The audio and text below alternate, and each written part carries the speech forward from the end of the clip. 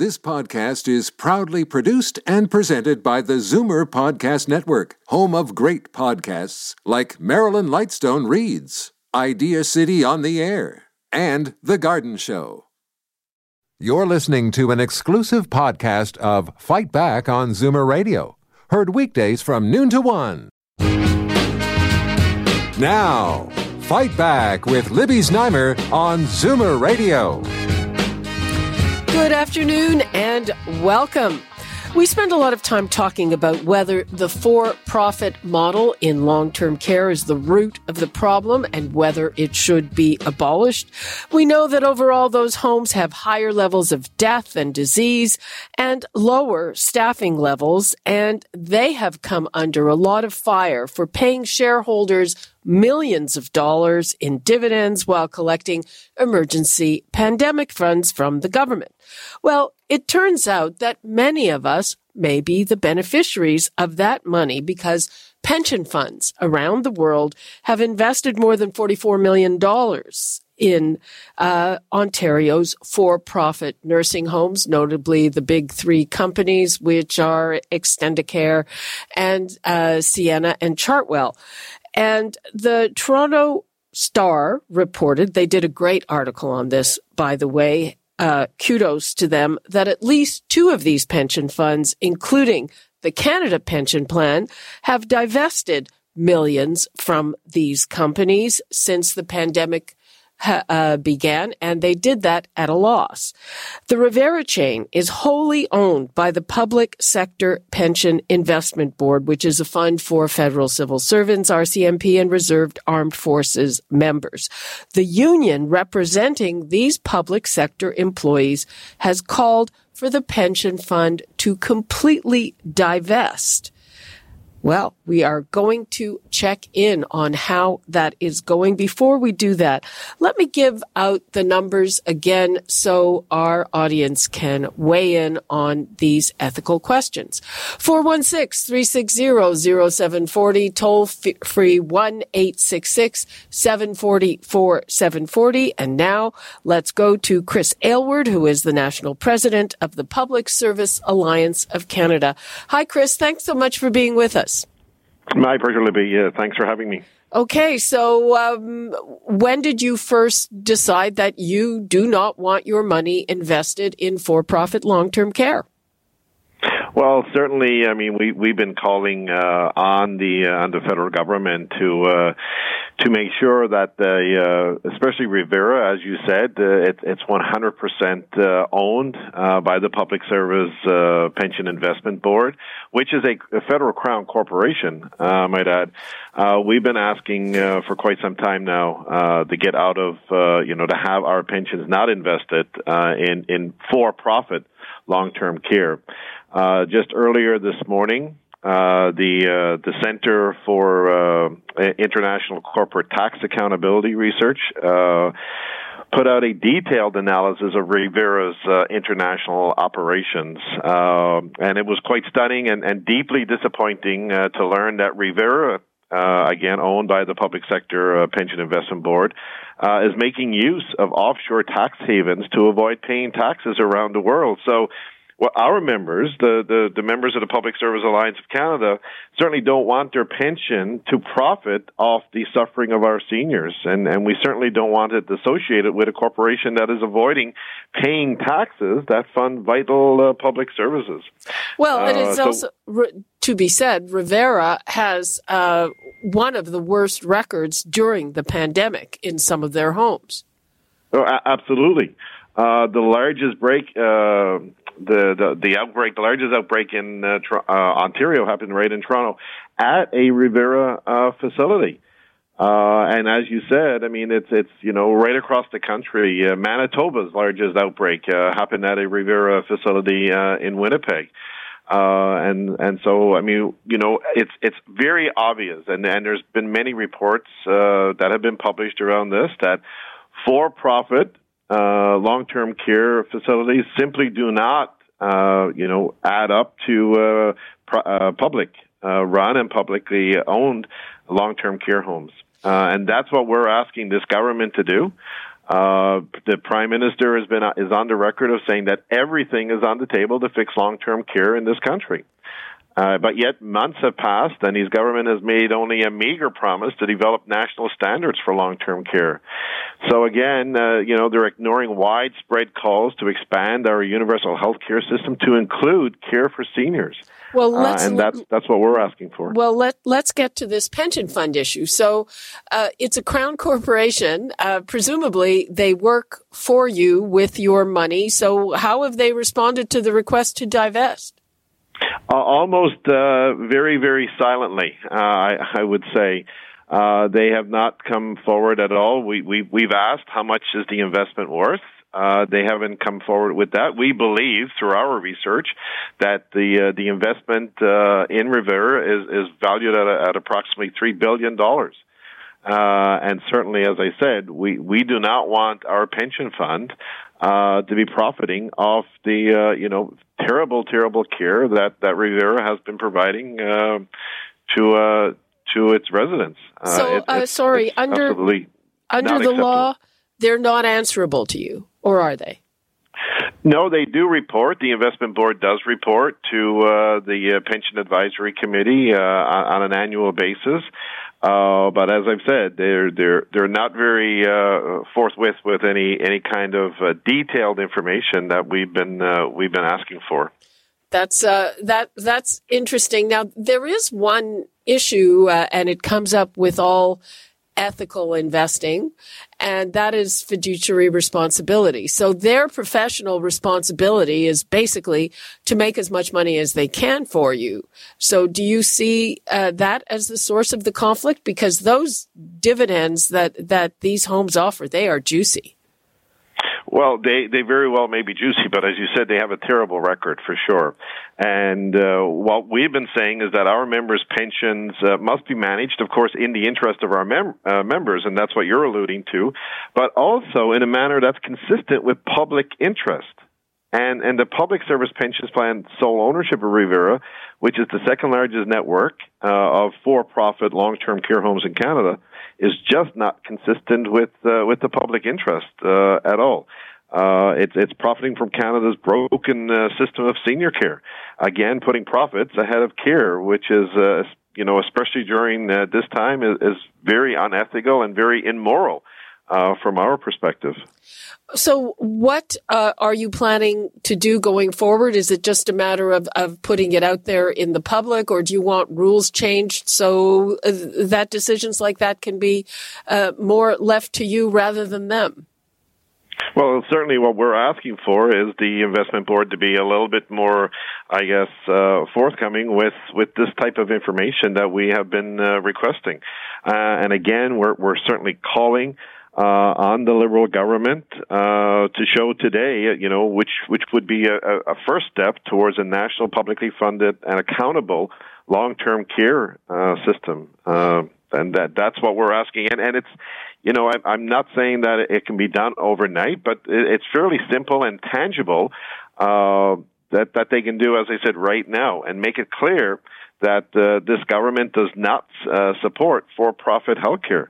It can facilitate the transfer of Revera to public hands so that it's owned and operated as a public, not-for-profit entity. Okay, well, it's actually, there's provinces, there's federal responsibilities. The hope is that if nothing else, the horrible, horrible devastation in long-term care will at least lead to some reform after, but there's a lot that has to happen. In the meantime, Chris Aylward, is there anything you'd like to leave us with? No, again, I would suggest that your listeners have a look at this report that was just released this morning from the Center of International Corporate Tax Accountability Research, because there's some very eye-opening details in that report which pertain to Revera specifically. But certainly we believe that, putting our seniors first has to be a priority, certainly in the current context. And we're asking the government, the Trudeau Liberal government, to start facilitating those discussions with the provinces to make sure that these for-profit long-term care homes are turned over to the public so that they can be run publicly. And all they've got to do is look at the difference between the cases of COVID and the number of deaths that are happening in for-profit long-term care homes versus publicly run long-term care homes across the country. Okay, thank you so much. Thank you. My pleasure. Bye-bye. Okay, we are going to take a quick break. And when we come back, we're going to talk about the bullying of doctors, epidemiologists, public health officials that has seems like it's another pandemic during the pandemic. We're going to be talking about that when we return. You're listening to an exclusive podcast of Fight Back on Zoomer Radio. Heard weekdays from noon to 1. Fight Back with Libby Znaimer on Zoomer Radio. Welcome back. The pandemic has turned the spotlight on medical and public health professionals as we turn to them for their expertise and advice. But that has led to a very disturbing phenomenon, and that is bullying and harassment, both online and elsewhere. We've seen it from those who oppose the kind of strong medicine many have been advising, and just lately, we're seeing what look to be reprisals against some who criticize the Ford government's handling of the crisis. Now, our listeners will have heard the whole controversy over Dr. David Fissman because he did consulting work for a union. Now, I first became aware of this because of a late-night statement from the Premier's office. Calling him out. And then by the next day, he was defended by the Deputy Prime Minister, Chrystia Freeland. Then we see Dr. Brooks Follis of the Trillium Health Centre. He claimed that his contract was terminated because he criticized the government. His colleagues support him. The Canadian Medical Association has issued a statement saying this has to stop, that there is online harassment, bullying. I know that there are doctors who have left Twitter because of the kind of reactions they get. Let me give you the numbers. What do you think of that? It's beyond the pale, I think. 416-360-0740, toll free 1-866-740-4740. And now I'd like to welcome Dr. David Jacobs, Chair of the Ontario Specialist Association and co-founder of the Ontario Coalition of Doctors and President of the Ontario Association of Radiologists, and Dr. Rewat Deonandan, epidemiologist and associate professor in the Faculty of Health Sciences at the University of Ottawa. Thank you so much for joining us. Thanks for having me. Let us begin with Dr. Deonandan. Now, you were the victim, the brunt of some of this. You left Twitter, I understand.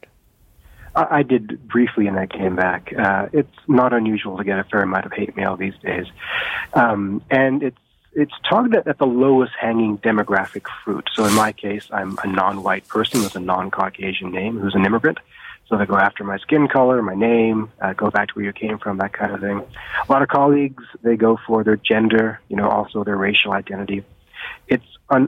Previously, I was sympathetic. I feel like these are people who have lost a lot. Their businesses are in shambles. They're upset that they're wearing masks, and they're looking at someone to attack. I'm sympathetic, but only to a limit. So they see like the talking head on TV and assume that it's my fault that these things are happening. And they direct their anger towards the expert making commentary and not towards the policymakers or towards the disease itself. So there's a lot going on here, and I don't really know how to process it. It seems to be part of, what's going on overall. First of all, I think social media emboldens people because if they had to look you in the eye and say some of those things, they probably wouldn't. And, when you see what happened south of the border and the kind of intimidation and intimidation, that female politicians get, it all seems to kind of fit. Dr. Jacobs, what have you been seeing? Well, I think that social media is a very ugly place, and it has been for a great many years. People feel protected by their anonymity to attack others. And there's another kind of nasty little bit of business with social media that I think we have to acknowledge, which is there are people kind of form teams, they form gangs, and they'll gang up on you. So whether you be pushing an idea that is from the left or from the right, you'll find that people will kind of move in packs. And sometimes these people who are attacking you are other professionals, and it's kind of hard to see. And I think that we all need to take a step back, and before we put something out online, we have to ask ourselves, would we say this in a professional capacity, and would we say this to somebody's face? And I think that's, we have to reflect before we go out and say things online. Well, exactly. I think a lot of people have learned that lesson. You can end up losing your job because of what you say online. But, Dr. Deonandan, we've also seen that good can come of it. Yesterday, I talked to some doctors participating, Doctors for Justice in Long-Term Care, and they went from a few of them to 800 of them in a couple of days because of social media. Absolutely. These tools have both sides to them, the good and the bad. And even when I receive some hate mail, it's followed up with scores of supportive messages. So it does reveal the good side of society as well. In fact, my takeaway message from my experience of dealing with the ugly side of society is I have discovered a magical side of society that is actually quite nice and good. And I think most Canadians are quite good. But to go back to this, the cowardly aspects of this, I think that's really on target here. There's an old adage, if you give a man a mask, he will show you his true face. And so much of this can be addressed, I think, if the anonymity has been removed. But we also need to distinguish between the organizational bullying, the disincentivization of speaking out, versus the personal attacks. I think what we're seeing is with, the firing of Dr. Fowlis and so forth that's an organizational thing. That's an administrative thing that I think speaks to a dysfunction in the way that our administrations run. And the other side of this, the name calling, that is a personal thing that speaks to the fiber of society that has somehow become disentangled with our lack of overall civility. I agree with you. I'm hoping to tackle both sides of that equation. Excuse me. I want to give the numbers out again. I want to hear from our listeners. I mean, I talk to doctors on this show probably at least every other day, and most of the calls we get are respectful with questions. But, some of the things that I see being directed at them is frankly disheartening. And you guys are not monolithic. You have opinions, and especially for those from an academic background, the right to express your opinions is protected. And, it's just seems so, weird and ugly to see people, contesting that. It's 416-360-0740, toll free, 1-866-740-4740. We're talking about online bullying and harassment of doctors from people who don't like what they have to say. And we're also talking about what seems to be reprisals for criticizing the government's move. Now, Ray just brought this up. There's the issue of Dr. Brooks Fowlis, who was an interim chief of critical care, and his contract was terminated. And he said that in the conversation he had, his criticism of the government was brought up. Now, the hospital refutes this and says the government didn't intervene in any way. And, that's probably true. But I've talked to people who serve on some of those panels who are friends of mine, and they say very, very plainly, this is just a private conversation. There is no percentage in criticizing the government. And I can certainly see that without having to be told anything, the hospital said, this isn't going to do us any good. What do you think of that, Dr. Jacobs? Well, I think that There's a lot of complexity when you're dealing with an executive who's been fired, and that's a human resources issue. So without having, I don't work at the hospital, I don't know this individual, so I can't speak to that particular example simply because I don't have the facts. Now, in terms of government reaching out and trying to hurt individual people, I think that that's highly, highly unlikely. It actually did, having said that, it did happen to me once. As the vice president of the OAR at the time, I had criticized the government of the day, which was Kathleen Wynne's government, for not providing adequate resources for digital mammography. I received a rather nasty letter from the Minister of Health at the time, Deb Matthews, which was threatening and CC'd to the College of Physicians and Surgeons of Ontario, saying that I was spreading mistruths. Well, everything that I said was factual, and it was done for the greater good of the public, and yet I was directly attacked by the Minister of Health and referred to the college, or threatened referral to the college for that. So there is political reprisal. Do I think that there was in this case? I just can't say. Because I don't know enough about the situation. Right. And Dr. Deonandan, there was this whole brouhaha with Dr. David Fisman. And again, I was surprised at, 11 or midnight the other night to get something from the Premier's office saying, we are really concerned because he's taken money from the Elementary Teachers Federation. It just seemed like they were, it's true. He never hid it. He didn't disclose it, but the disclosures have to be done at a certain point in time. I just thought that, they were trying to sort of point the fingers at people who disagreed with them, and quite vociferously and quite regularly. It just seemed, it seemed a little strange. It does seem strange, and again, I don't know what the politicians are up to. I can't say that they were gunning for Dr. Fisman or anybody else. I do know this, that the attacks that I endure and my colleagues endure all seem to come from a political quarter that has some things in common. I won't say what those things are. They're pretty obvious. If you look south of the border, we see the Trump disciples attacking people, and that's not at the orders of Mr. Trump, but he doesn't dissociate himself from the outcome. So I think it's some might say it is at the orders of Mr. Trump, but anyway. So I think it's incumbent upon political leaders to openly state that this is not to be tolerated, even if they're benefiting from it. So I would like it if our political leaders would say, stop picking on our public health leaders, either as individuals or as organizations. That simple affirmation of our rights and dignities, I think, would help, at least a little bit. My biggest concern actually is not for me necessarily, but for the next generation of physicians and scientists who want to be public engaged, but now are quite afraid to do so. Many of my graduate students originally, when this pandemic started, were asking me how they could help. And I recommended, go on social media, answer questions, help people understand the science. And they started, and they were attacked as well, and they quickly retreated.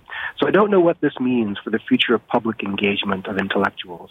It deeply worries me. Yeah, I have to agree with that. And I think that the people who are at greatest risk are the public themselves, because we don't go on social media and radio shows because it benefits us in any significant way. We do this because it's important for the public to understand the science behind the pandemic. If we can explain it in a way that people can digest it, then they are more likely to follow the public health guidelines that are there to protect them. They're more likely to take vaccines. They're more likely to take, whatever medications are developed at any given time. So this is to help the public. And, we do take a lot of heat for doing it. And I think that what we need to do is it's good to talk about it, but I think it's also good to talk about it amongst ourselves, too. We've got to be a lot more respectful, even amongst professionals, when discussing issues, whether it be between politicians or between physicians. We have to create a more respectful environment online, and hopefully the rest of the population will follow. Okay, I'm going to take a call from Dennis in Brampton. Hi, Dennis. Hi, Libby. Thanks for taking my call. And you touched on the William Osler situation, which I was going to comment on. But just building on what's already been said, I'm particularly troubled by what happened there. I live in the community. I have contributed to the hospital. I at one time was part of the leadership team at one of those facilities there.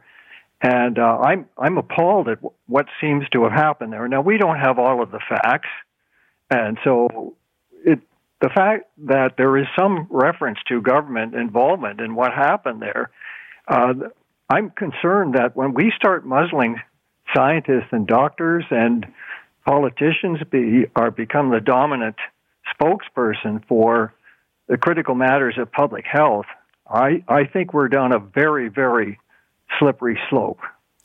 And that's my comment on that. I'm very concerned about what's going on. And are you going to withhold donations or anything like that? Well, I'm going to send a letter off and say, what's going on? This is not right. Yeah, but I don't know. Again, I don't have all the facts, but looking at the reporting I've seen. There's, where there's smoke, there's fire. Something has happened that has caused the leadership team there to take that action. Notwithstanding the support that he had from his colleagues and the fact they've already said, as a position as a leader, he had exemplary performance. So what else could it be? Yeah. Well, Dennis, thanks for your call. You're welcome. Okay, people, again, the numbers 416-360-0740, toll free 1-866-740-4740. And I'm curious about this whole business about you have doctors at these various tables. And frankly, for a lot of them, I'm sure that being at the table, or if they're representing their institution at the table, it's good for their careers. And just this idea that, criticizing the government is not necessarily that good for their careers. I'm sure that the province didn't intervene in this. Well, I can't say I'm sure, but it was probably the hospital administration itself saying, hey, this may not be doing us any good. Dr. Jacobs, do you have a view about all this collaboration between the province and doctors? Is that, or can it be problematic? Well, I think that what we have to think about is what is the purpose of these tables, of these science tables. And I think if the science tables are just filled with people who agree with each other, then they're not very productive. You do need to have voices at the table who are in disagreement. You do have to have people who don't, who challenge your ideas. And in challenging your ideas, you'll end up with a better product at the end. Now, and I think that when you look at what the Ford government how they've handled this, it's a little tricky for them. When we go through our panel of research ethics program, and we all do this as researchers, we all have to take this course. One of the sections that we go over is conflict of interest. And what we talk about with conflict of interest is that, and I can even quote it, it says, even the appearance of a conflict of interest can damage the trust and relationship with the research community that the research community depends on. So here we've got a table of scientists who are all very well respected and would never do anything unethical. These are really top dogs. Dr. Fissman, everyone at the table are really top dogs. But what Ford has to do now is rebuild trust in that table. Should Fissman be at the table? Absolutely. He's got a lot of good ideas and a lot of experience to bring to the table. But Ford has to reassure the public who doesn't understand all of these things that it's important to have people, to have him at the table. So I think some people looked at this as an attack on Fistman. I think the fact that Dr. Staney Brown has kept him at the table and that Ford hasn't released him from the table shows that they actually do value his opinion. So I think that we have to... Or Chrystia Freeland's they value. I think Chrystia Freeland is very kind of her to do that, but I think that we do have to also remember that there's another party at play, and that's the general public. And what we are all doing is for the general public. Yeah, I mean, it's. I think part of it is, doctors as a group are not necessarily used to being in the spotlight to this extent. We're terrible at it. we're some of you are, and some of you are pretty darn good at it, I must say. Okay, so Dr. Deonandan, have you noticed any kind of, I mean, it was, I think, yesterday or Tuesday that the CMA put out that letter. Have you noticed any impact from it? Not really. No, I'm not a physician. I'm a PhD scientist. Yeah. I'm not deeply in the medical world, so I wouldn't be privy to that. But I do want to say that the public has to recognize that there aren't any incentives, really, for physicians or scientists to be involved in this public commentary game, or even advising the government as they do on the science tables, other than personal prestige. There seems to be this narrative that we're paid to grant money. We get rich from advocating for vaccines. We get rich somehow for being pro-economic restrictions to control the pandemic. None of that is true. In fact, if anything, we're highly disincentivized from doing this.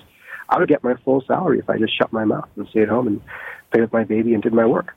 But we do this because we want to serve the public good. And the public pays my salary, and I feel it is ethically incumbent upon me to give something back in the form of public education. It's strange, though, that these new roles are being clouded by certain agents in society, and I have to suspect there's some organized disinformation campaigns going on. If I look at the attacks we see on Twitter, they seem to use the same language, come from the same places. If I do a media interview, suddenly I get a barrage of hate mail, all using the same language, pointing to the same elements. So it looks a little bit organized. I start to wonder, are there elements in our society that are organizing against public health voices? 100% agree. There are, and it's scary. They tend to repeat the same message. They have the same lines of attacks. And just to be aware, they do have, this is a conspiracy. There are whole chat rooms dedicated to anti-vaccine, to pro-hydroxychloroquine, to all sorts of things. There are communities built around this. So what you're perceiving is not conspiracy. It's unfortunately the truth. And it becomes very, very difficult to fight against these scientific mistruths when people have so much invested in it, when it becomes almost their social life. It becomes very difficult to shake people from these ill-conceived notions. Okay, to wrap things up, I'm going to turn to an actual question of substance. We've just received some more bad news about the vaccine rollout. We're getting fewer doses by the end of the quarter than the Prime Minister assured us the other day, 500,000 fewer doses by the end of March. We've had new accounting that says, really, our population is not going to be vaccinated by the end of September. Try the middle of 2022. Dr. Deonandan, what do you make of that? Deeply disappointing, and for a number of reasons. Obviously, for epidemiological and medical reasons, but also because I worry about public compliance and reaction. I don't know how much more a population can handle the mitigation tools to put into place. What I'm hoping is that this spurs our leaders to do additional negotiations, get access to different formulations of vaccine, because at a global level, we can actually accelerate production of a variety of formulations. So I'm still optimistic that that solution can still be found. Okay, and Dr. Jacobs, your view of that? Well, this is a very, very dangerous situation for Canadians. We've got new variants which are highly contagious. It's crushing our economy. It's filling our hospitals. This is something that required all of our attention from right from the beginning. There is a way out of it. The way out of it is local production. We do have vaccine production capacity in Canada. We've always had it. We still do. So it's a matter of negotiating the proper contracts and retooling some of our factories and just getting going. We cannot wait until mid-2022 to vaccinate the population. This should be a national emergency. We need to get right on top of this, and we can do it, but we just need the political will to do it. Okay, I'm going to leave you with a hopeful for some, but disappointing note. My nephew and his partner are studying in Israel. They both got their vaccinations 2 days ago. They're not citizens. They are 25 and 27. There you go. And that's the way it should be. And that's the way it should be across the globe. We need to emulate success. Okay. Well, that's a good note to end on. Thank you so much, Dr. David Jacobs and Dr. Ray Deonandan. Thanks for your time. Thank you. Thank you. Okay, we're going to take another break. And when we come back, do you live in a condo or an apartment? How is it getting in and out? Do other people respect the rules to wear a mask in the public places? A lot of people don't, and there's going to be some enforcement, apparently. We'll get down on that when we return. You're listening to an exclusive podcast of Fight Back on Zoomer Radio. Heard weekdays from noon to 1. Fight Back with Libby Znaimer on Zoomer Radio. Welcome back. How many of you live in condos or apartments? For many people, just getting on the elevator is a trip full of anxiety because some people do not respect the rules about masking.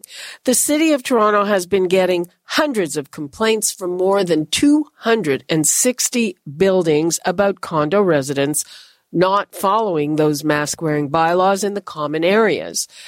And they say they're going to enforce or move to enforce the law. But what exactly can they do?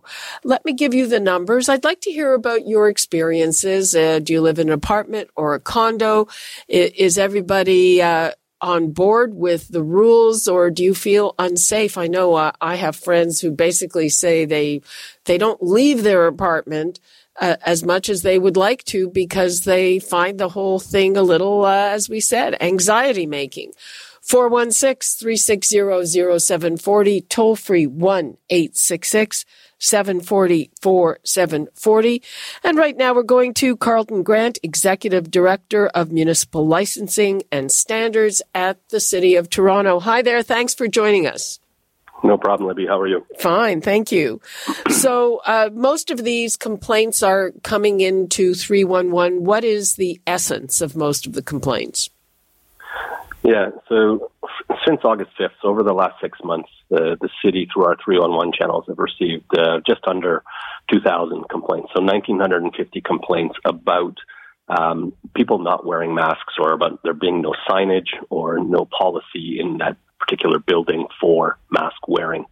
So we did an analysis of that, and of those complaints, we found that 263 of those locations had 3 or more complaints. So we've sent them all educational letters on reminding them what they're required to do as far as post signage, the importance of wearing a mask. We drilled down even further to see which had more than 10 complaints, and we found 12 locations, and those are the ones where we're going to go visit in person, talk to the property manager, talk to the landlord, see what's happening in that building, and ensure that they have the appropriate signage and the appropriate policy in place. I believe that a lot of those buildings are the City Place buildings that are down on Front Street. Not necessarily. There's a number of apartment buildings. So there's the other piece to clarify is that about 75% of the complaints were about rental apartment buildings, and 25% of the complaints were related to condominiums. So that's roughly 1,500 apartment buildings and 500 condos. So that is still a large number, and it is something that we'll be working on.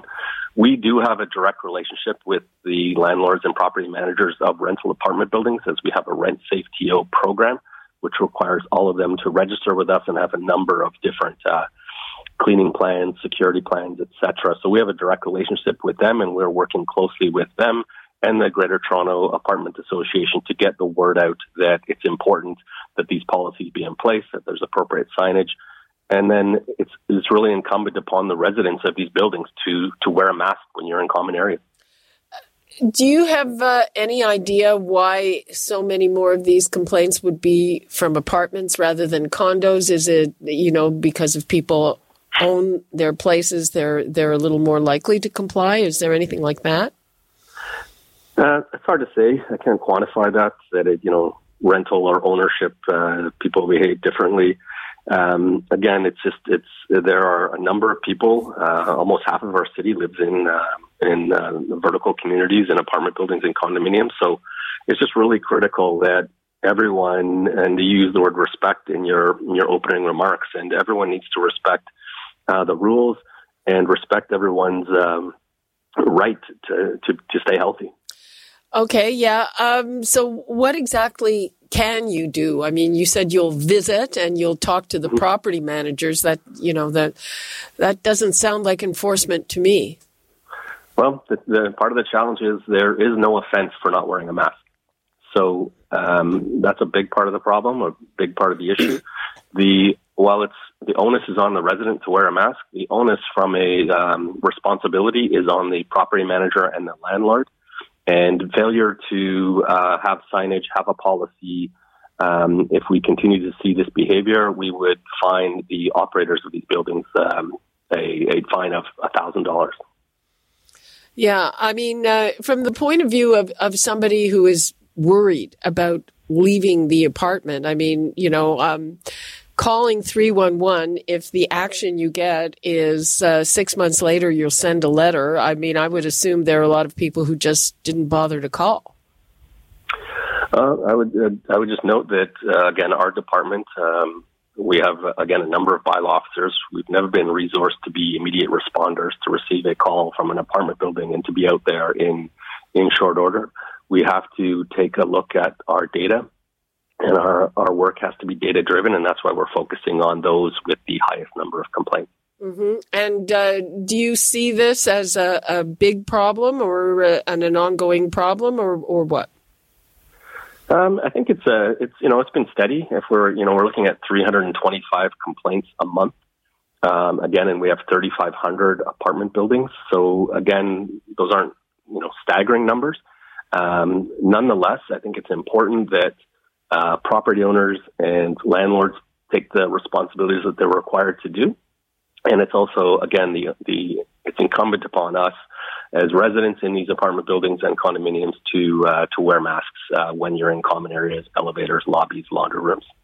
Okay. I mean, my observation is I think by now everybody in the city has heard or knows that basically you're being told to wear a mask, certainly in any kind of indoor space.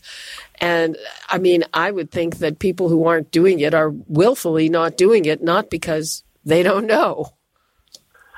Yeah, I mean, you're right. We're 10 months into this, 6 months into wearing masks. We've had a number of protests over the past number of months as well, anti-mask groups, but it is unfortunate, and people really need to wear face coverings and to wear a mask and to wear them appropriately, particularly when you're in common areas, again, with large numbers of people living in the same building. Okay, anything else that you would like to leave us with? No, I just think it's just for people to get informed, understand the rules, and to follow them. I think if we're going to, flatten this curve, it's really incumbent upon us all to do what we can, and wearing a mask is a big part of that. Okay. Carlton Grant, thank you so much for being with us. No problem. Thanks for having me. Okay, bye-bye. Take care. Okay, now let's bring in Natalia Polis, who is a lawyer at Lash Condo Law. Hi, Natalia. Hi, Libby. How are you? Fine. How are you? I'm good. Thank you. So, the city has been saying they're going to enforce these bylaws. Do they actually have the power to enforce anything at a condo building? So in our experience, we haven't had that many bylaw officers actually attend our client's property. So we haven't seen that many 311 calls actually yield any positive results, to be honest. However, on that end, the corporations themselves have the power to enforce this outside of calling 311 and contacting the city. So that's really important for residents who are concerned about individuals not wearing masks to understand. So when you say they have the power to enforce it, what can they do? So at this point, every condo in Toronto should have adopted a mask policy within the corporations themselves and distributed to the residents. So if an individual is not wearing a mask, there's certain enforcement steps, starting with, for instance, verbal warnings to residents who are not wearing masks, which then could end up going to the management, sending an enforcement letter. And then if this resident continues to not comply, it'll eventually go to legal. And we have the capacity of sending an enforcement letter and possibly charging back the costs of that letter to the residents who aren't complying and who aren't wearing their masks. But can you stop them from using the common areas? You can't stop them from using the common areas. You can try to get them to wear a mask. Oftentimes we see individuals claiming that they're somehow exempt from wearing a mask on the common areas and continue not doing so. Unfortunately, the way that the bylaw is read at this point, the condo doesn't really have the authority to request medical documents to substantiate their claims. But a blanket prohibition from using the common elements probably wouldn't be the best route to go. Well, frankly, it doesn't sound like much of a deterrent to say if you keep on doing this, maybe you'll get a lawyer's letter. So it actually has been a deterrent in some circumstances because you have then an individual getting a lawyer's letter and having a $500 cost associated that they have to pay off. So just that financial burden that an owner or resident potentially can get is a deterrent in some circumstances.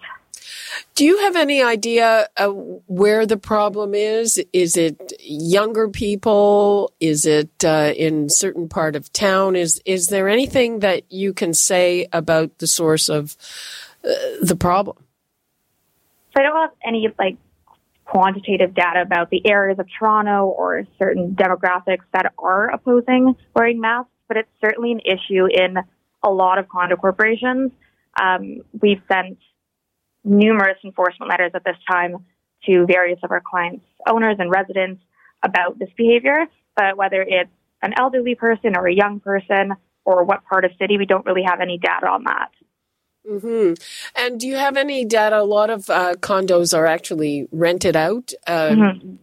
Would it be more of a problem with people who are living in the units they own or people who are renting units owned by others?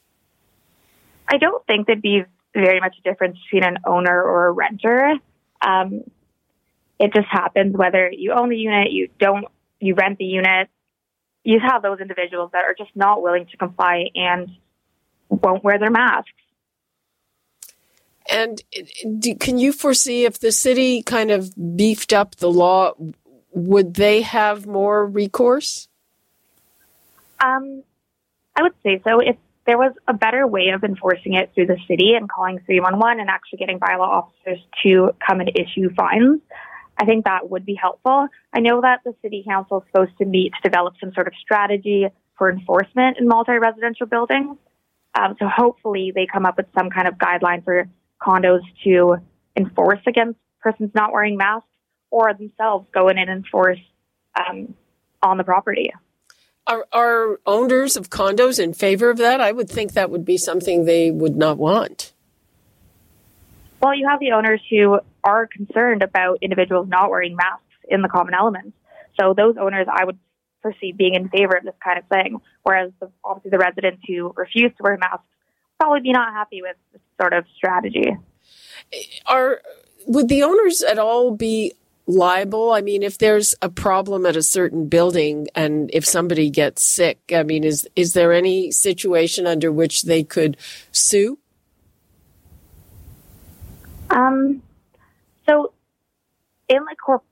from the condo corporation's perspective, if an owner continues to not wear their mask and we send letters out from legal and whatnot, then the corporation could potentially go to court under Section 117 of the Condo Act and get an order prohibiting them from using the common elements if they do not wear their masks. That is an option for condos to explore. But when it comes to the condo being liable for any individuals who aren't wearing masks, we're not quite sure what would happen there. But as the occupier of the common elements, the condo, if they're not taking proactive steps to ensure owners and residents are wearing masks, they could potentially see some sort of fine. Mm-hmm. But has there been anything like that? There have been a case about renovations in condo corporations where a condo enacted a policy to prohibit renovating units during COVID, and the condo was successful in that case. But when it comes to masks at this point, I don't believe there's any case law to that effect. Okay, so what would you like to leave us with on this? Well, first and foremost, residents should comply with not only the City of Toronto masking bylaw, but also with their own corporation's masking policies. And any residents who see others not wearing masks in the common elements should immediately notify property management so they could try to take these enforcement steps against these residents and individuals in the common elements, and hopefully the enforcement steps eventually pay off and these individuals begin complying. But the first step for all residents who are concerned about this sort of behavior, contact property management. Do you think there's any use to contacting 311? I mean, it doesn't hurt, but in a condo setting, I think your best bet would go through contacting management first. Okay, Natasha Polis, lawyer at Lash Condo Law. Thank you so much for being with us. Great. Thanks for having me. Okay. Bye-bye. Bye. Okay. Well, just a reminder, Free for All Friday is coming up tomorrow, and I want to get to some things that we did not get to today. We've seen more detail on the complaints against the former Governor General, Julie Payette. I'd like to get your take on that. We were already discussing it last Free for All Friday, but, there's more facts out right now. Also, we've never talked about that incredible story out of BC about this couple, rich millionaire couple that chartered a plane and lied in order to get a vaccine in a remote Indigenous community when it was not their turn. I mean, it's just stunning. Absolutely stunning. The guy lost his job as the CEO of a gaming corporation the next day. That seems fair, but I mean, what are some people thinking? It is just unbelievable. And I'd like to know what you're thinking. That's coming up tomorrow on Free for All Friday. And that is all the time we have for today. You're listening to an exclusive podcast of Fight Back on Zoomer Radio. Heard weekdays from noon to 1. This podcast is proudly produced and presented by the Zoomer Podcast Network, home of great podcasts like Marilyn Lightstone Reads, Idea City on the Air, and The Garden Show.